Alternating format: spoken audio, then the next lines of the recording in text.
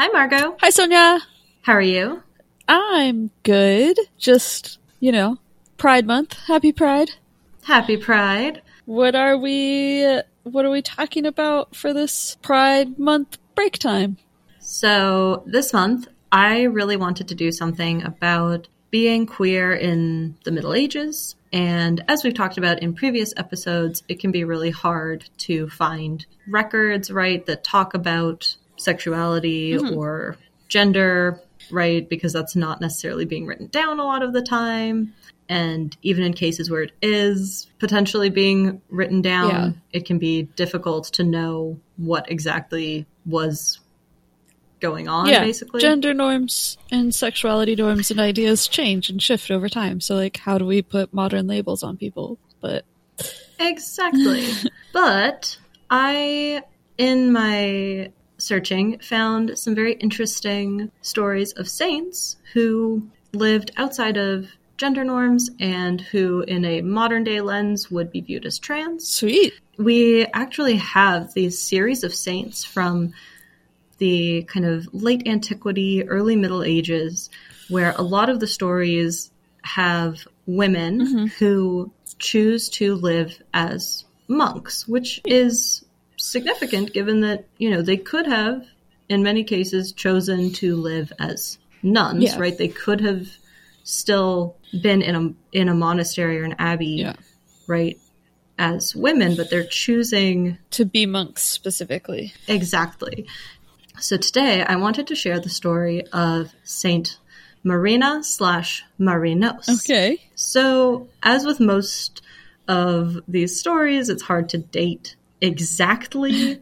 Okay. We think that this is probably taking place in the 5th century, and this story is taking place in what would be modern day Lebanon. Okay. So what happens is you have Marina, who was the child of wealthy Christian parents. She's assigned female at birth. Her mother dies when Marina was very young, and Marina was raised by her father, Eugenius. Okay.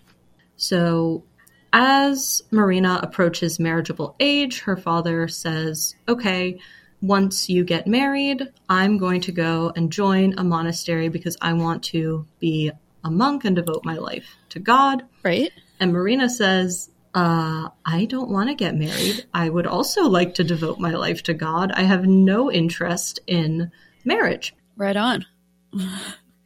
Right? So Marina says that she wants to go with her father to the monastery. And he says, well, how can we possibly do that? I'm a man, you're a woman. We can't be in the same monastery. Yeah. And Marina says, no worries. I'm going to cut my hair. I will put on a monk's habit and we can go together. So from here on out, I'm changing the name and pronouns because this is the point where Marina begins to go by Marinos. This is where Marina transitions to Marinos. Yes, exactly.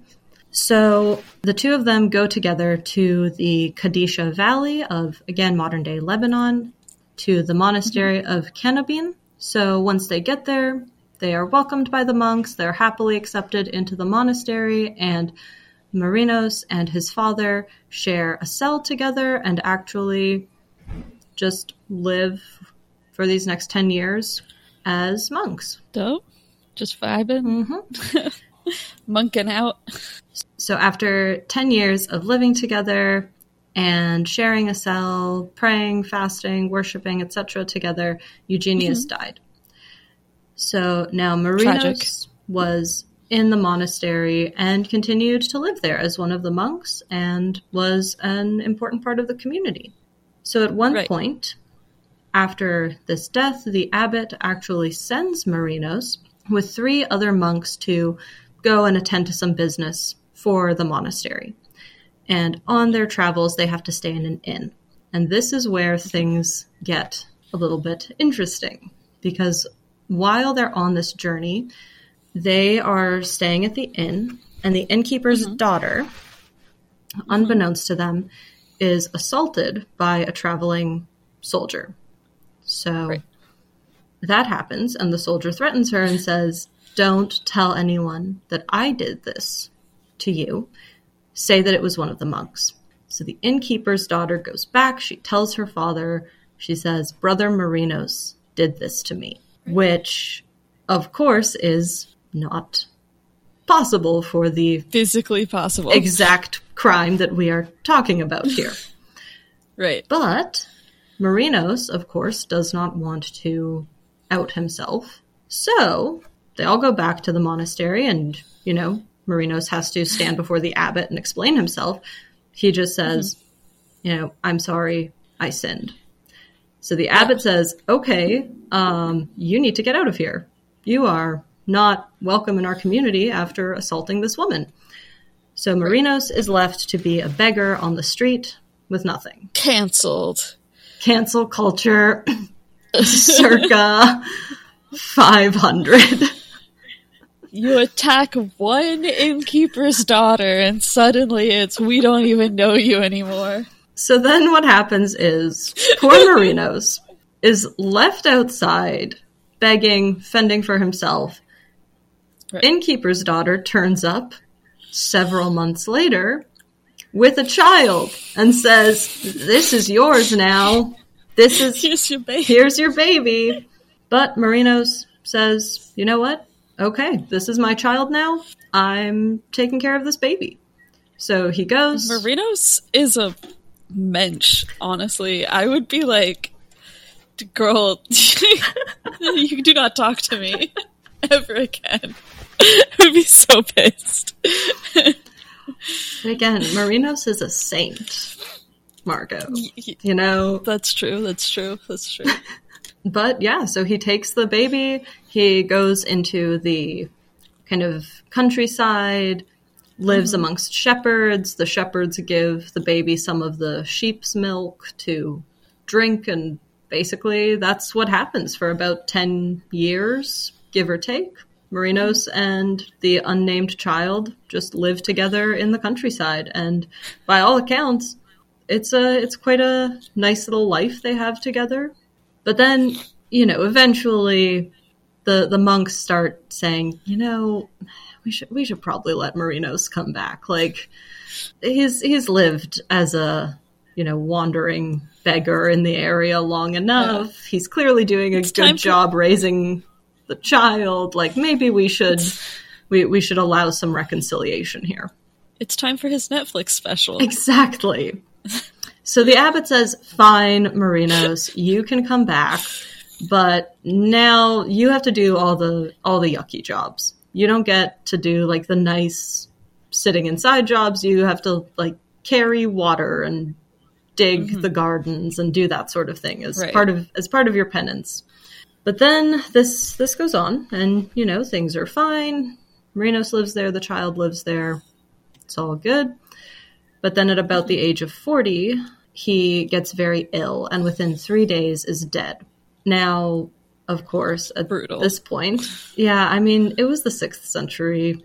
So if you got sick, there wasn't a whole lot they could do for certain illnesses.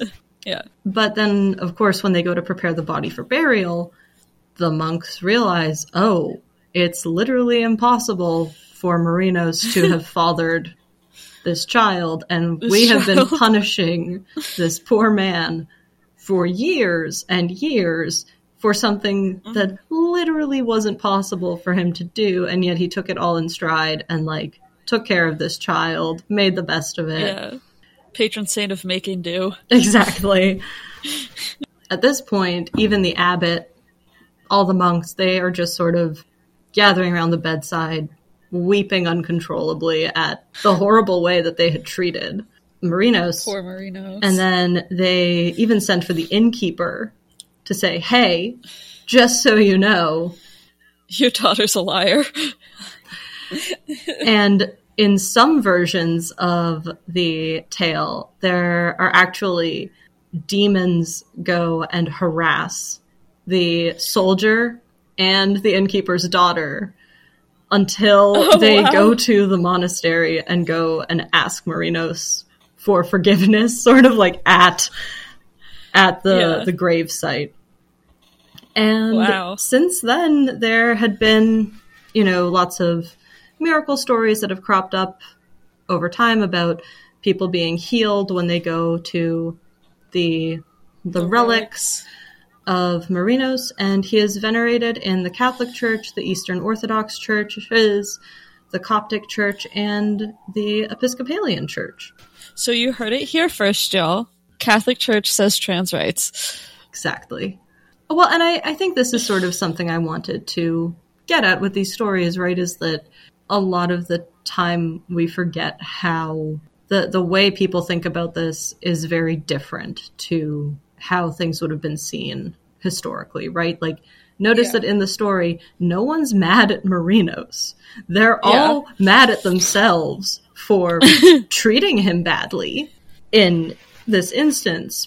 There's no, like, oh, how dare you? How could you have done this? It's, oh, we made a mistake. What a great guy. We shouldn't have kicked him out. But that's the extent of it, right? And there are, a lot of other stories like this from saints, such as Anastasia the Patrician. You have Saint Anna / Euphemianos. There's Apollinaris Syncletica. It's this idea that there's this idea that being trans is like a new thing just isn't true. Yeah.